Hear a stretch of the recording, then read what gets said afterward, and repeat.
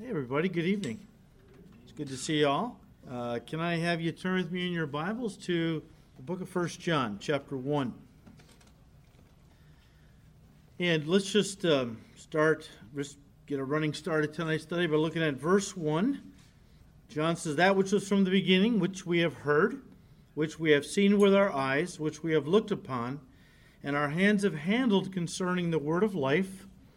The life was manifested, and we have seen and bear witness and declare to you that eternal life which was with the Father and was manifested to us. That which we have seen and heard we declare to you, that you also may have fellowship with us. And truly, our fellowship is with the Father and with his Son, Jesus Christ. And these things I write to you, that your joy may be full."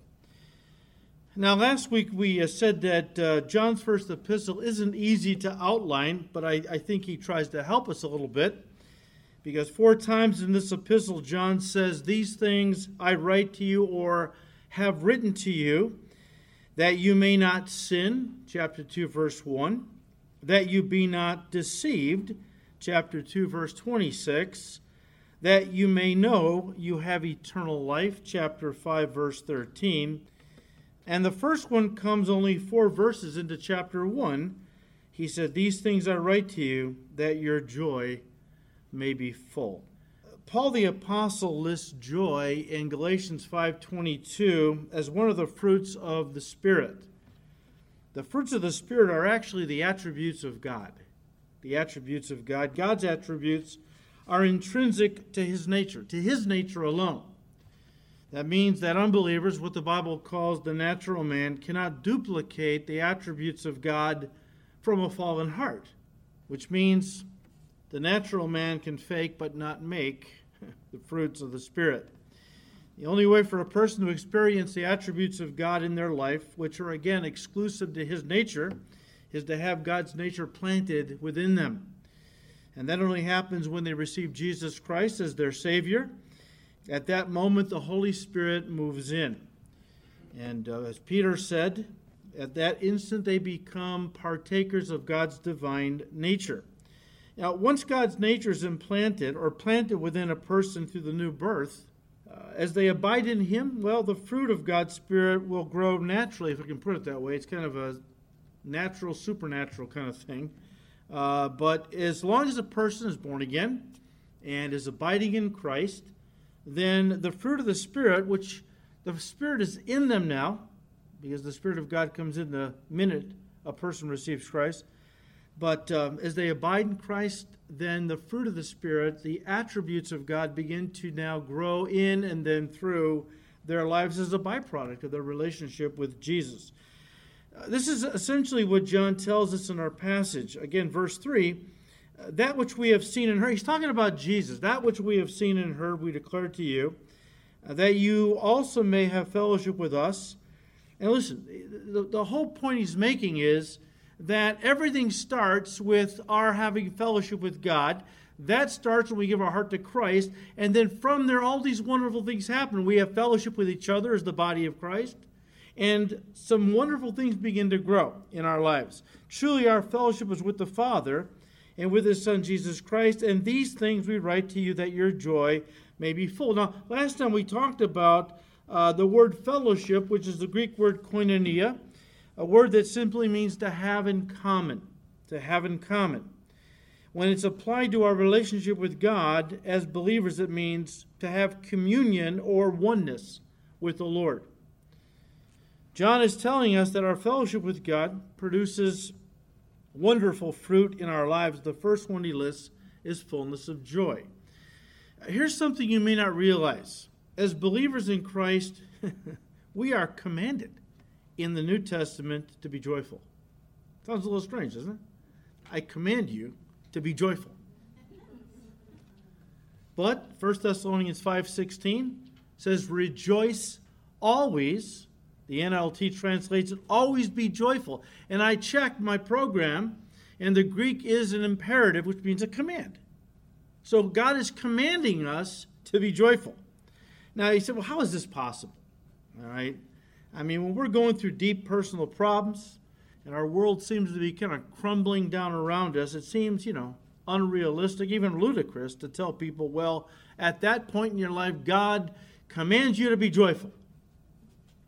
First of all, I think we need to differentiate between happiness and joy.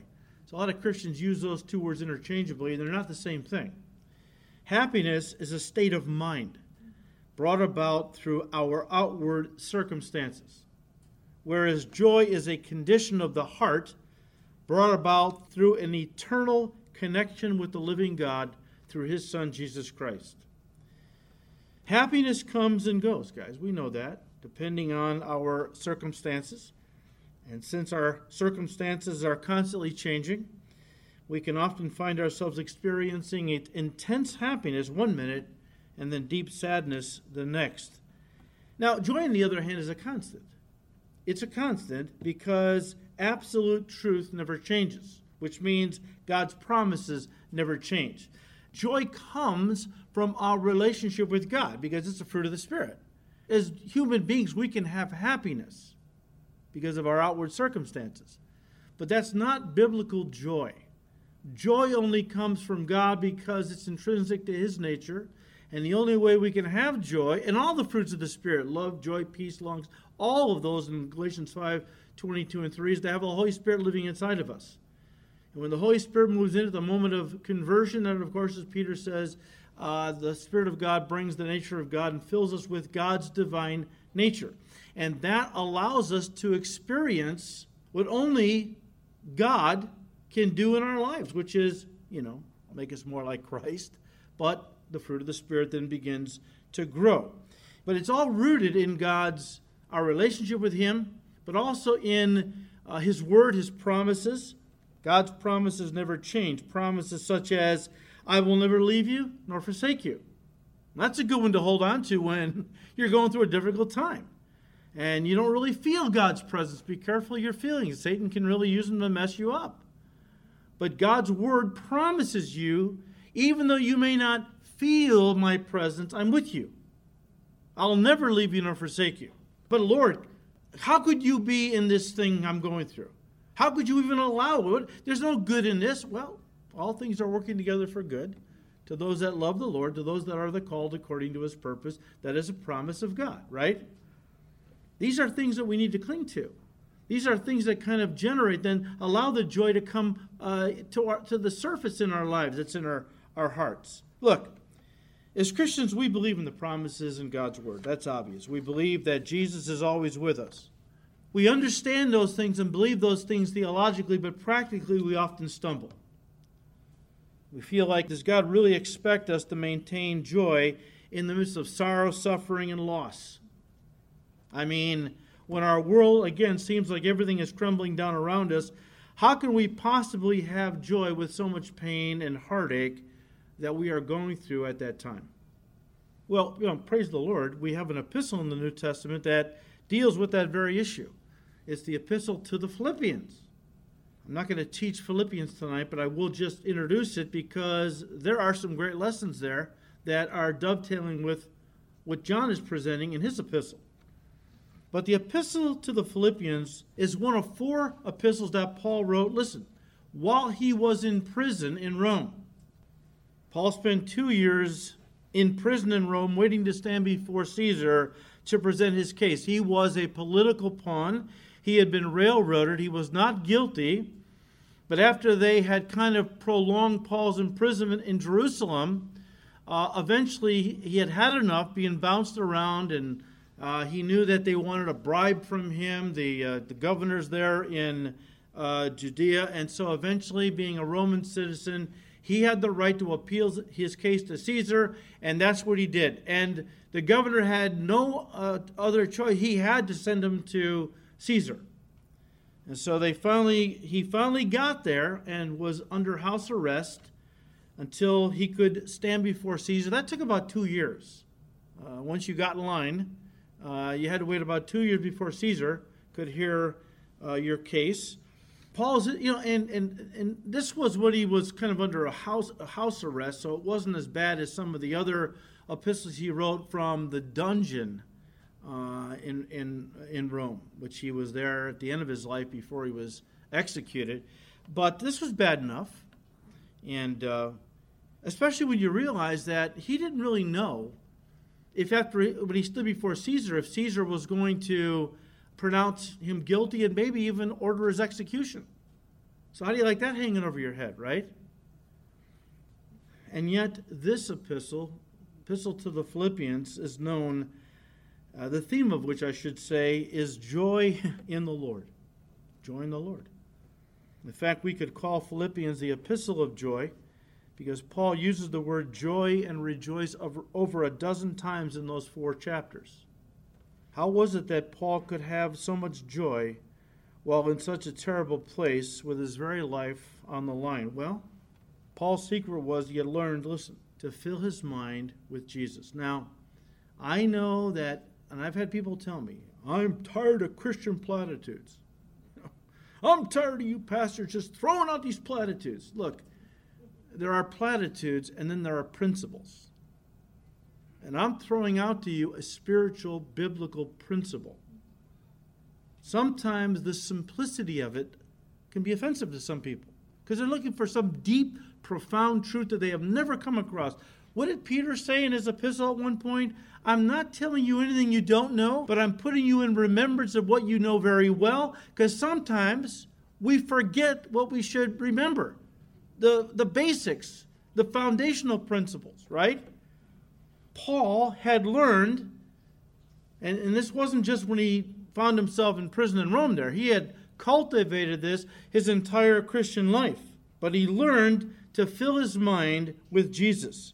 We see this clearly in the first chapter of Philippians alone, where Paul uses Christ or Jesus Christ 17 times, listen, which figures out to more than one reference for every 2 verses. That's pretty extraordinary. And so even though Paul talks about joy quite a bit in this epistle, he talks about Jesus much more. And that was the reason he had so much joy in the midst of difficult circumstances. He had cultivated a heart that didn't focus on the problem, but it focused on the person of his Savior and Lord Jesus Christ.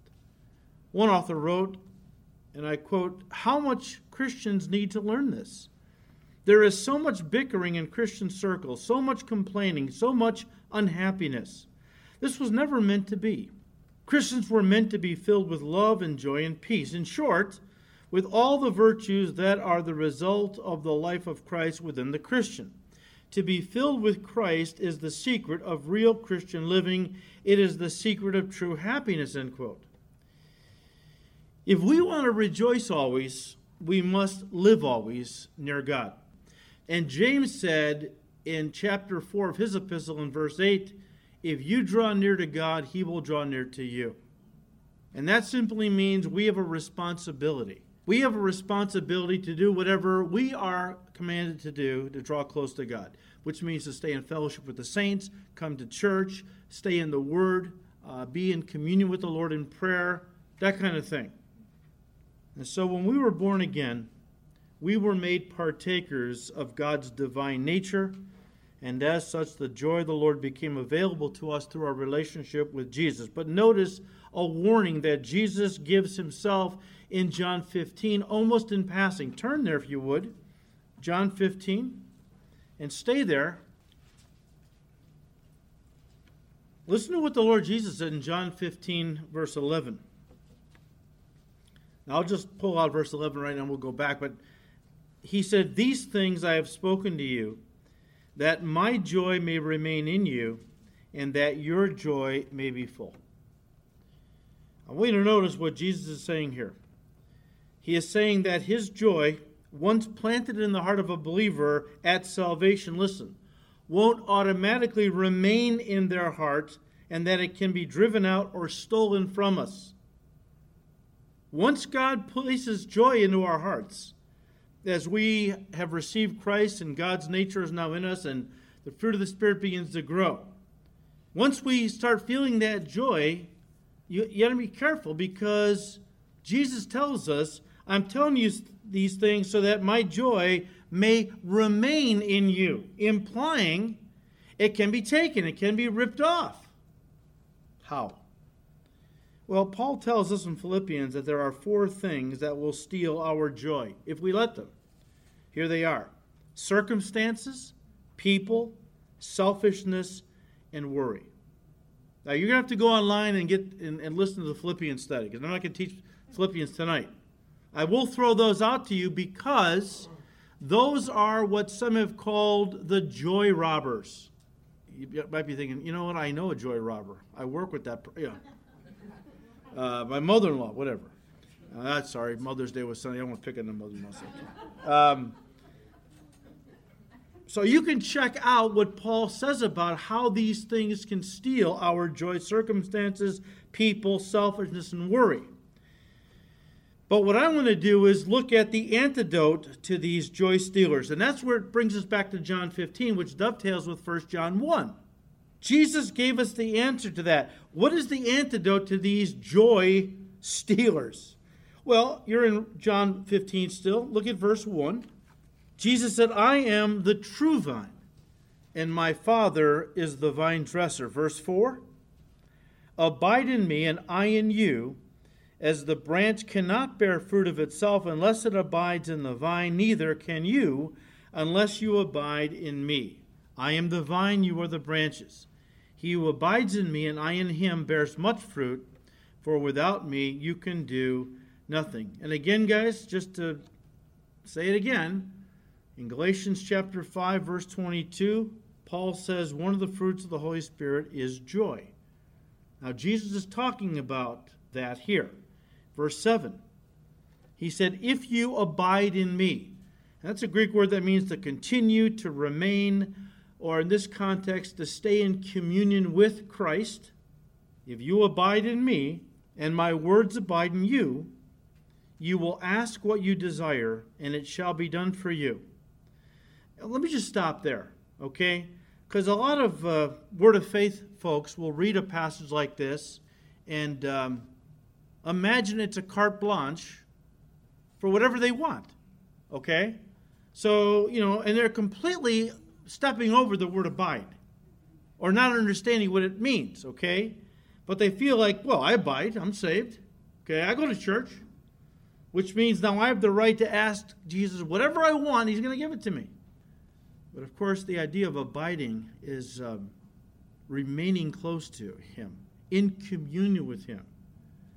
If you are walking in close fellowship with Jesus Christ, his heart will be your heart. And the things he desires, you will desire. The one who said, I always do what pleases my Father. I have not come to do my will, but the will of him who sent me, right? You want to be one of my disciples, you have to take up your cross, deny yourself, and follow me. So obviously, when the Lord talks about prayer in his name, or that comes from abiding in him, it's prayer that is consistent with his heart. And his heart is not that you have a lot of money per se. It's not that you have the nicest house in town, or your business starts skyrocketing and makes you a whole boatload of money. Any one of those things is not what that's all about. When we truly are abiding in him, his heart is our heart. And our heart will then be to please the Father, to do the things that build the kingdom, to deny ourselves to put Jesus first, and the glory of God before our own desires, and so on. Just throw it out there, okay? But if you abide in me, and my words abide in you, you will ask what you desire, and it shall be done for you. Verse 8, by this my Father is glorified, that you bear much fruit. So you will be, or in other words, you will prove yourselves to be my disciples. You'll know them by their fruit. Jesus said, you'll know them. You'll know if a person belongs to me by the fruit. Because again, we're talking about fruit of the Spirit. And that can't grow in the life of an unbeliever. So if a person is bearing the fruit of the Spirit, then we know that they are a believer in Christ. This will prove, not make you my disciple. I mean, fruit doesn't earn us our salvation. It just proves that we are connected to Christ. And so you will prove yourself to be my disciple. Look at verse 11 again. These things I have spoken to you, listen again, that my joy may remain in you, and that your joy may be full. Did you notice that Jesus said, if you abide in me and my words abide in you, you will bear much fruit? And if joy is one of the fruits of the Spirit, then we could paraphrase it without doing any damage at all to the text. You will bear much fruit, or in other words, you will have much joy, and that your joy will remain. Your joy will remain. Look, abiding in the Word, and that's Jesus too. He's the Word, and you have His Word in your lap. Abiding in the Word of God, filling your mind with the Word and allowing it to transform your thinking about, here we go, circumstances, people, self, and worry. The joy stealers. That's the key to Jesus' joy remaining in us and overflowing our lives. And guys, that in a nutshell was the secret to Paul's ability to have joy while in prison with the possibility of execution hanging over his head. He learned to fill his mind with Jesus. Now, get a grasp on this, okay? And I'm not talking about some metaphysical baloney, okay? Paul, the secret, and it wasn't really a secret, he shared it every epistle he wrote practically, all right? But if we just put it that way, the secret to Paul's ability to have joy in the midst of some of the most difficult circumstances we can imagine. And one of them comes to mind when they were in Philippi, and that probably precipitated some of his comments on joy in difficult circumstances. Remember how at one point him and Silas were arrested? They were beaten and thrown into the inner prison in the stocks. And you have to understand these dungeons in the ancient world, oh my goodness. They were rat-infested, lice and bug-infested places. Dirt floors saturated with urine and feces, and you were thrown there. And that's where and remember it says that around midnight, Paul and Silas were singing praises to God. And the other prisoners were listening. Hey, anybody can sing songs to God when things are going well. That doesn't impact any unbeliever.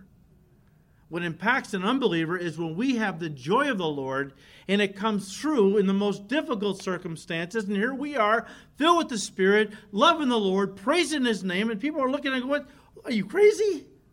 No, I'm not crazy. I just have Jesus. He's in charge, And what happened after they were singing for a little bit and the prisoners were listening? What happened next? An earthquake came, and all the doors flew open and all the chains fell off? You want the prison doors to fly open in your life, whatever we're talking about, and the chains that Satan may have you bound with still to fall off? You just praise God. Praise is a manifestation of faith. And without faith, it's impossible to please the Lord. Faith is the umbilical cord that connects us to God and allows His power to flow from Him into our lives.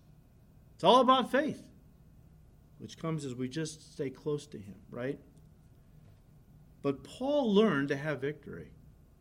He learned to have peace. He learned to have joy in the most awful situations because he learned to fill his mind with Jesus. In fact, Paul uses the word, and I'm still talking about Philippians now, Paul uses the word mind 10 times in that epistle, thinking 5 times, and remember 16 times in this epistle on joy. It's because the secret to Christian joy, guys, is found in your mind. Well, you just said that happiness was circumstance of the mind. Joy is of the heart. Yes, joy is of the heart. But it's accessed through our mind.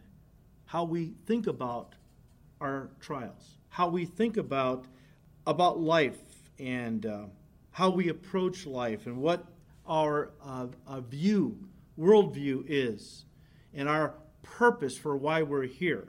All of that is found in the way we think. Yeah, joy is planted in the heart at the new birth. But for a lot of Christians, it never surfaces. It's there because God's there. But it's never accessed. Why?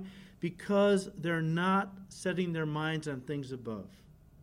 They are setting their minds on things of this earth, the problems, and and it's choking out the joy. In fact, the word worry comes from an old German word that means to strangle. Worry will strangle your faith and destroy your joy. It's there, but it's like taking a garden hose and just crimping it, and the flow stops. The flow of God in your heart, where it comes through your life in the form of fruit, which is peace and all the other things. Guys, we have to understand we access that joy by the way we think about things. Starting with why I'm here and this. What is my purpose for being a Christian? Is it for God just to bless me? Keep pouring stuff onto me? Or is it for me to glorify Him with the way I live? And if that's the case, that's why Paul could rejoice in the prison there in Rome, because he had a ministry to the other prisoners and the guards, and Caesar's whole household of servants he could have never had if he wasn't a prisoner in Rome. This is how he looked at things. This is why he was victorious. This is why he had so much joy. He didn't look at every situation that was terrible and say, oh, God, this is what I get for serving you. Doesn't pay. And, there's some Christians get nuts, Paul was like, oh, praise God. I'm a prisoner in Caesar's palace. There's no way I could ever have ministered to these people if God hadn't thrown me in here. This is a ministry opportunity. Remember, I think it was the Philippians, he writes and says, hey, Caesar's, so many of the servants are saved. Here we are, the soldiers, we're all praising God. It's a wonderful thing. But see, you have to have a heart that says, God, I want my life to glorify you. And if that means I have to be thrown into some pretty awful situations at times, give me grace to see it for what it is, a ministry opportunity, because then I can have joy. Then I can have joy, and so on. Okay? But again, the way we think. Again, Colossians 3:2. Once again, Paul says, set your mind on things above, not on things on the earth. In other words, cultivate an eternal perspective of life, a heavenly perspective. Remember Ephesians 2?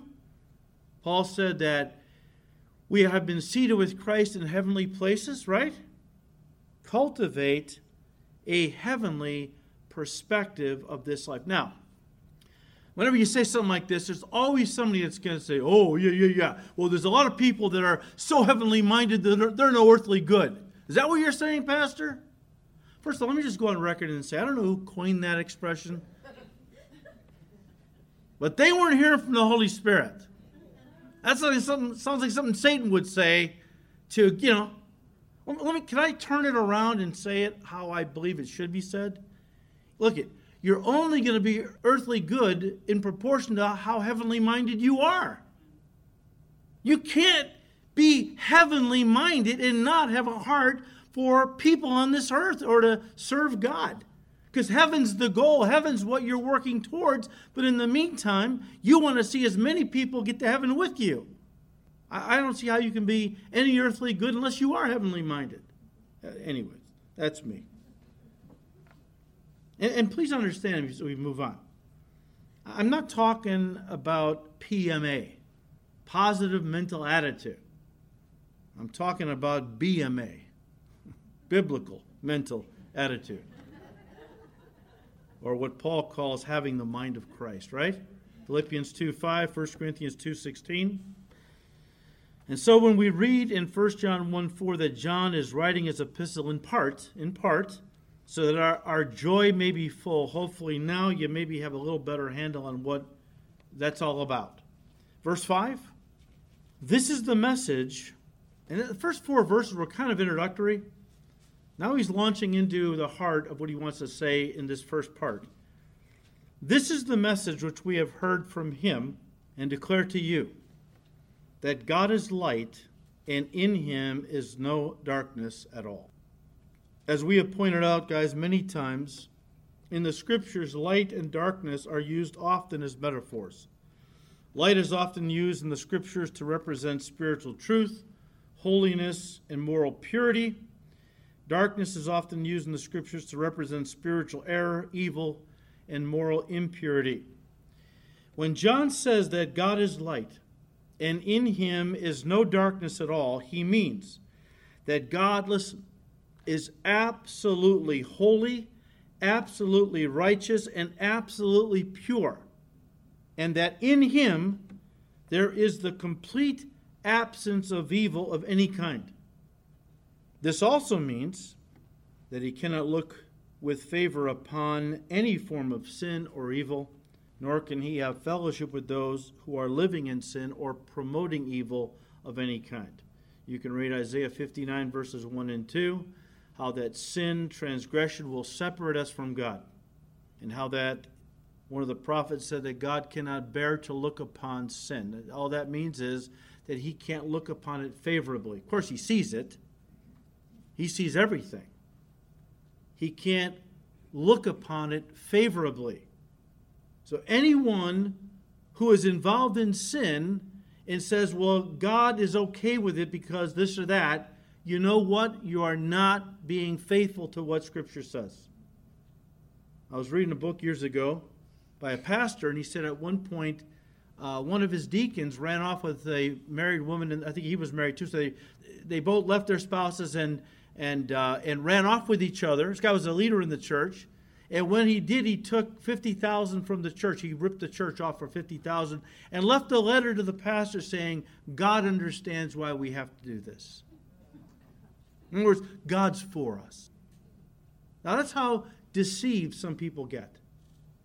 They get so wrapped in their sin, and they're trying so hard to justify because they don't want to deal with the guilt. They don't want to feel like they really are doing something wrong. We all want to cast ourselves in a light that says, well, I'm really serving God. This was really, God laid this on my heart. He knows that we have to do it this way. That's how deceit. It's like Saul, right? Saul, God gave him instructions, a command to do certain things. He didn't do those things, but he came back from the battle praising God as if he had fulfilled everything God had said. And Samuel, of course, was dispatched by God to rebuke this guy. At one point, Samuel said, to obey is better than sacrifice, and to hearken better than the fat of rams, right? Rebellion is as the sin of witchcraft, and stubbornness is as iniquity and idolatry. We must never say that God is okay with my sin, or God approves of my sin. That's self-deception at its worst. So God is absolutely pure, absolutely righteous, and he cannot look upon sin. He cannot have fellowship with those who are in sin, and so on. Verse 6, John said, if we say we have fellowship with him and walk in darkness, we lie and do not practice the truth. Now, I love John, and I've said this before. I love John for a lot of reasons. I love James, too. I love them all, but these guys are straight shooters, aren't they? They did not read, and I know I've said it before, they did not read How to Win Friends and Influence People. It seems they were operating out of the book that says kick them in the pants when they need it, love them, if they're, but give it to them straight. Now, even in John's day, obviously, there were a lot of people going to church that thought they knew the Lord. They really believed they were saved. And yet they were so justifying sin that John feels the need to call them out. And says, basically, I'll paraphrase, don't tell me that you are right with God, that you have fellowship with him when you are walking in darkness, sin, immorality, evil. You lie. You are not practicing the truth. One pastor said, and I quote, he says, Scripture reveals two fundamental principles that flow from the foundational truth that God is light. First, light represents the truth of God as embodied in his word. The psalmist wrote these familiar words, your word is a lamp to my feet and a light to my path. The unfolding of your words gives light and gives understanding to the simple. The light and life of God are inherently connected to and characterized by truth. So light represents truth, God's truth. Second, Scripture also links light with virtue and moral conduct. The Apostle Paul instructed the Ephesians, he said, you were formerly darkness, but now you are light in the Lord. Walk as children of light, for the fruit of the light consists in all goodness and righteousness and truth. He goes on, those two essential properties of divine light and life are crucial in distinguishing genuine faith from a counterfeit claim. By some who say, I believe. Great, so is the devil, but If one professes to possess the light and to dwell in it, to have received eternal life, he will show evidence of spiritual life by his devotion both to truth and to righteousness, end quote. Devotion to truth and purity, holiness. Again, verse 6, if we say we have fellowship with him and walk in darkness, we lie and do not listen. Practice the truth. John tells us here that if we practice, that's the key word, the truth of God, it's one of the evidences that proves we are children of God. Even as he goes on to say that those who practice sin prove they are children of the devil. Turn to chapter 3, which we'll look at in detail when we get there, but let's just throw it out because this is where John's going. 1 John 3, verse 7. Little children, let no one deceive you. He who practices righteousness is righteous, just as he is righteous. He who sins, or in other words, practices sins, is of the devil. Verse 10. In this the children of God and the children of the devil are manifest. Whoever does not practice righteousness is not of God. And I'll end there. Now look, John understands that even the godliest Christians are going to sin once in a while. But simply committing a sin here and there isn't what John has in mind, although I'm not condoning that by any means. What John is zeroing in on is those who say they're Christians, or maybe they don't even say, who are practicing sin. Practicing sin. It's one thing to fall into sin here and there. It's another thing to practice it and tell people that you're right with God. I'm sorry, I don't mean to keep picking on Mayor Buttigieg, who's running for president. He's an openly gay man married to a man. He's an Episcopalian, I believe, who thinks that he is a Christian and is right with God. Anybody who calls what he is doing sin, he's not a violent guy, but he'll attack. He'll go after them because he feels like, who are you to tell me that my Creator made a mistake? He made me this way. I've heard him say that.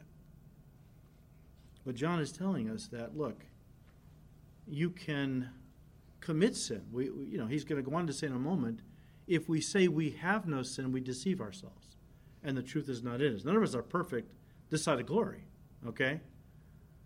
But we cannot say we know him and walk openly in sin.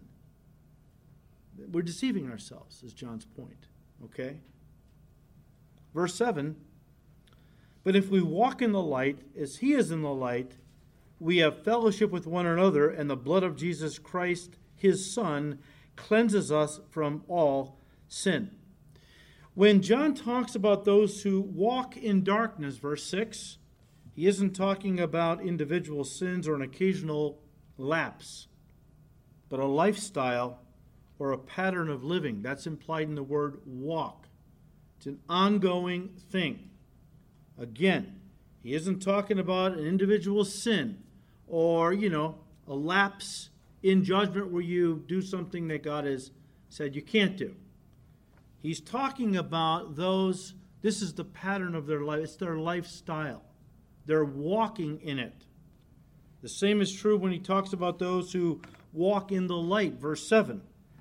This is not referring to somebody who goes to church once in a while, but a pattern of living that puts Jesus Christ first and keeps the commandments of God on a daily basis. That's the contrast he's drawing on. Now, I want to read you verse 7 out of the Amplified, okay? But if we really are living and walking in the light as he himself is in the light, we have true, unbroken fellowship with one another. Listen. And the blood of Jesus Christ, his Son, cleanses or removes us from all sin and guilt In other words, it says, keeps us cleansed from sin in all its forms and manifestations. It's a lot there, but they're trying to capture all the nuances of the Greek words that are being used. If we walk in the light, and the idea there, when you walk in the light represents, in this context, the Word of God, God's truth. Walking in it implies that you live it. You're living it on a daily basis, not just giving it lip service, but you are, with all your heart, wanting to do what God has said. We don't always do it, we blow it. But the general pattern of our lives as Christians is we want to live righteously. We want to read God's Word and then do what God has told us. And if you're doing that, John says you have fellowship with each other. And the blood of Jesus Christ, his Son, and the Greek is continually cleanses us from all sin. Listen, I believe that John is talking about positional cleansing here in verse 7. And in verses 8 and 9, he has practical cleansing in mind. Remember last week, guys, we said that our fellowship with God is both positional and practical. A lot of people don't realize this, that the Bible presents positional truths and then practical truths. And the problem is they take positional truths and apply them in practical ways. And that's where you get Christian perfectionism. Because the Bible says in Christ, when I'm saved, I am made perfect, positionally speaking. So they try to apply that practically and say, well, Christians never sin. Now you've maybe heard, I'm not sure it's so popular nowadays, but it was in the old days. Or they take practical truths and try to apply them positionally, and now they got Christians losing their salvation and everything else. We talked about, because we talked about fellowship last time, and John was talking about, we said that our fellowship with God is both positional and practical fellowship. We enter into positional fellowship, oneness, with him at the moment of salvation. That fellowship can never be broken because it's eternal and unconditional. However, practical fellowship with the Lord can be broken through sin and can only be restored through confession and repentance. Verse 9 tells us that. We'll look at it next time.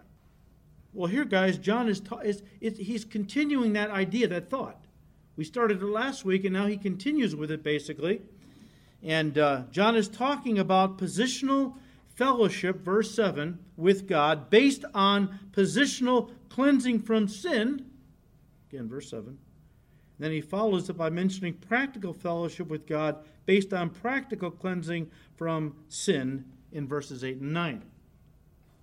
Look, since John's gospel and first epistle are so closely connected, it wouldn't surprise me if John's comments in verses 7 to 9 of chapter 1, where he is talking about positional and practical aspects of our fellowship with the Lord and our walk with him, it wouldn't surprise me at all, in fact I lean toward it, that it comes right from what Jesus said about these things in the upper room the night before he went to the cross in John 13. Why don't you turn there? Again, just remember, there are positional truths, practical truths. I have positional fellowship with Christ at the moment of salvation. I'm in Christ. And as God sees me at that moment for the rest of my existence, he sees me perfect, blameless, sinless, holy, because I'm in Christ. That's positional truth. Practically, no, I'm not really all those things. I'm not holy and perfect and blameless and so on. I still sin. And so therefore I need to confess my sins. And then he will forgive me my sins. But Jesus said some very interesting and important things the night before he went to the cross. Of course, everything he says is important, obviously. But remember, he was talking about them being servants. You may not know this from the text, but they had a running argument throughout his entire ministry who was going to be the greatest in the kingdom. You see it surface in different places in the Gospels. Well, many commentators believe they were having that very argument in the upper room the night before the cross. So sometimes, you know what, you've said all you can say, now you just have to demonstrate. So Jesus doesn't even say a word. He gets up from the table, girds his waist with a towel, pours water in a basin, and begins to wash the apostles' feet. I'll just pick it up in verse 5. After that, he poured water into a basin and began to wash the disciples' feet and to wipe them with the towel with which he had girded himself. Verse 6, then he came to Simon Peter, and Simon said to him, Lord, you are washing my feet? Oh, wait. Verse 8, Peter said, you shall never wash my feet. Because that was the lowliest task of a servant. We would miss that because that's not a cultural thing for us. But in those days, washing somebody's feet was the most degrading, the lowliest task given to the lowliest servant. And here's the Lord of glory, the King of the universe, trying to teach these men who were so into their own glory, who's going to be the greatest. Had they learned nothing in 3.5 years of watching Jesus put himself last and everybody first? Well, he begins to wash their feet, and I would imagine you saw 12 guys look about as red as tomatoes. Peter was incensed. For the Lord, you're never going to wash my feet. You are not the lowliest servant here. Lord, I will not allow you to take that role to me. And Jesus said, Peter, if I don't wash your feet, you have no part with me. Simon Peter said to him, let me paraphrase, I'll take a bath.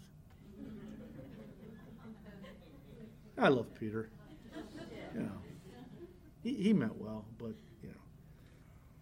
Jesus said to him, I'll take a bath, Lord. You can wash my hands, my head, everything. Jesus said to him, he who is bathed needs only to wash his feet, but is completely clean. You are clean, but not all of you. For he knew who would betray him, therefore he said, you are not all clean. So when he had washed their feet, taken his garments, and sat down again, he said to them, do you know what I have done to you? You call me teacher and Lord, and you say well, for so I am. If I then, your Lord and teacher, have washed your feet, you also ought to wash one another's feet. There are some things that come through in the Greek that are absolutely monumental. The word translated wash in verses 5, 6, 8, 12, and 14 is nipto. Nipto. And means to wash a part of the body. But the word translated bathed in verse 10 is luo, and it means to bathe all over or to be completely cleansed from head to foot. Guys, in that culture, when a person took a bath, usually it was in the morning, they cleansed themselves completely. They called it luo. But then as they walked along dirt paths with open sandals all day long, their feet would become dirty and would need to be washed as they entered someone's home to eat and fellowship with them. That's why it was customary to have a servant by the door who would wash visitors' feet. Don't forget now, they didn't sit at a table like we do to eat. They reclined around on one side around a table that often just sat on the floor, which meant if you had a good-sized crowd there, your feet were often not far from somebody else's head.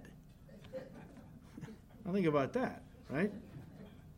So it was customary, if you were too poor to have a servant to wash somebody's feet, that you as the host would wash their feet. That was a pretty humble thing. Jesus was the host of this Passover meal. These guys were arguing about who's going to be the greatest. Do you think that after 3.5 years, one of them would say, Lord, I'll wash the feet? Nobody did, so Jesus began to wash feet. But when they would go to somebody's house and the servant would wash their feet, it was nipto. Just a partial washing of the feet. They had taken a bath, they were completely clean, but the feet had gotten dirty as they walked on those dusty roads with open sandals. When a sinner trusts the Savior, guys, he is bathed all over or made completely clean through the blood of Christ. And his sins or her sins are washed away and forgiven. Hebrews 10:17, and their sins and iniquities I will remember no more. they are luo. They are washed completely of their sins. However, as the believer walks in this filthy world, it's easy to become dirty or defiled, isn't it? And when that happens, he or she doesn't need to be bathed all over again. In other words, they don't have to be saved again, right? The blood of Christ has washed them clean of their sins. Luo. They don't need to be washed all over again or saved again. They simply need to have their feet, quote unquote, washed. You know, to the Jewish people, the feet were the dirtiest part of the body. Why? Because they were the part of the body that came in contact with the world. And of course, the world is a defiling place. And so they would see this spiritually as the feet touching the world defiled their walk. And that's why they had the mikvahs whenever they went to temple, which were the cleansing baths that they would walk into and bathe. Ceremonially, it was saying, I'm washing myself from the filth of the world before I come into the presence of God. And that's why Jesus uses the feet as an illustration of practical cleansing, spiritually speaking, because they represent our walk with Him. And that's why it's so important that we keep our walk clean. Because if we are defiled by the world, we can't walk with the Lord and have communion with Him as He desires. So in that regard, we must constantly listen, confess our sins, repent and wash daily in the water of the Word, Ephesians 5, verse 26, right? Which if we will do, God promises He will honor our confession and cleanse us from all unrighteousness. We'll see this more next week when we see verse 9. Guys, when God bathes us all over in salvation, that brings about our union with Christ. And that is a settled relationship that cannot change. Listen to me. When you give your heart to Christ, when you gave it to Christ, the blood of Christ washed you, luo, completely of all your sins. And at that instant, you were connected to Christ in a very real way. Connected by the Holy Spirit to Jesus Christ. John 15. That allowed the Spirit of God to flow from Christ into our lives and bear fruit. That relationship cannot change. It's eternal. I want you to notice the verb in the Greek for bathed, chapter 13, verse 10. The verb bathed in John 13:10 is in the perfect tense in the Greek. You know what the perfect tense is? It signifies something that took place in the past, but the effects of which continue into the present and beyond. At one point in the past, you gave your heart to Christ and you were washed of your sins. That cleansing continues till today. You don't have to be saved all over again. You just need to confess whatever sins you've committed to clear up any practical barrier between you and the Lord. Reconnect yourself to Him, although you're positionally connected forever. But practically, our fellowship can be broken if we're involved in sin. We need to confess that sin. And God cleanses us of that unrighteousness and allows the power of God, the blessings of God, to once again flow from Him into our lives. It's so beautiful that when Jesus talked about being bathed all over at salvation, He uses the perfect tense, which implies this action happened in the past, but the effects continue. Again, we don't have to get saved every time we sin. Re-washed. However, again, as we close, our daily communion with Jesus depends on our keeping ourselves, as James put it in chapter 1, verse 27 of his epistle. Our practical communion and fellowship with the Lord depends on us keeping ourselves unspotted from the world, unpolluted by the world. You guys work in the world. I don't have to tell you what it's like out there, okay? You go there and you hear the dirty jokes and the language, and you see things, and you come home feeling dirty. So you get in the Word. You wash yourself so you feel clean again, you know? And if you've participated in the dirty jokes or whatever, you need to confess that. Let God cleanse you of that. He wants a holy vessel. He wants us to be pure as He is pure. He is light. There is no darkness in Him. We are the light of the world, and He doesn't want darkness in us. Guys, let me just close by saying this. The Christian life consists of one bath, many foot washings. Let's close by looking at Psalm 89. Now, I want you to understand the context is that God is talking to David, or he's talking about David's son, Solomon. And but what he's doing here is he's talking about the covenant he made with David, that through Solomon, Messiah would eventually come. This was a covenant that God made with David. It was an unconditional covenant. So David didn't have any part in it, really. But it relates to the covenant that God made with us through Christ. That we're going to blow it, and God will deal with us when we blow it, but He'll never break the covenant He made with us. That's everlasting. That's our connection to Christ. That will never be severed. Once we are saved, we have been washed in the blood of Christ for all eternity. Let's read Psalm 89, verse 30. If His sons forsake my law and do not walk in my judgments, if they break my statutes and do not keep my commandments, listen, then I will punish their transgression with the rod and their iniquity with stripes. Nevertheless, my loving kindness I will not utterly take from him, nor allow my faithfulness to fail. My covenant I will not break, nor alter the word that has gone out of my lips. Once I have sworn by my holiness, I will not lie to David. His seed shall endure forever, and his throne as the sun before me. It shall be established forever like the moon, even like the faithful witness in the sky, Selah. And that is exactly the covenant God made with us through Christ. God is saying, when I entered into this covenant with you, when you gave your heart to me, and I put my spirit within you, didn't I tell you I would never leave you nor forsake you? Didn't I tell you in my word, Ephesians 1, that I sealed you in Christ through the Holy Spirit until the day of redemption? And if you mess up, if you get involved in sin, I'll chasten you. I'll discipline you because I love you. But I'll never throw you out of the family. Because the covenant I made with you is an everlasting covenant based on my faithfulness, not based on yours. And that will never change. And so I praise God for that. That in His great love and mercy, He says, look, once you've entered into a commitment with me through my Son, you belong to me. You are mine. You can walk away from me. I'll never walk away from you. Isn't it true? We've talked about it.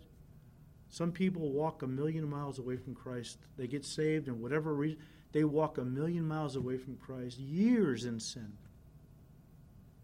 And then at one point, the Holy Spirit gets a hold of them. And they start to turn around thinking, how can I ever get back to God? I've walked away from Him for 20 years. As soon as they turn around, He's right there. Because He says, when I made a commitment to you, I take that seriously.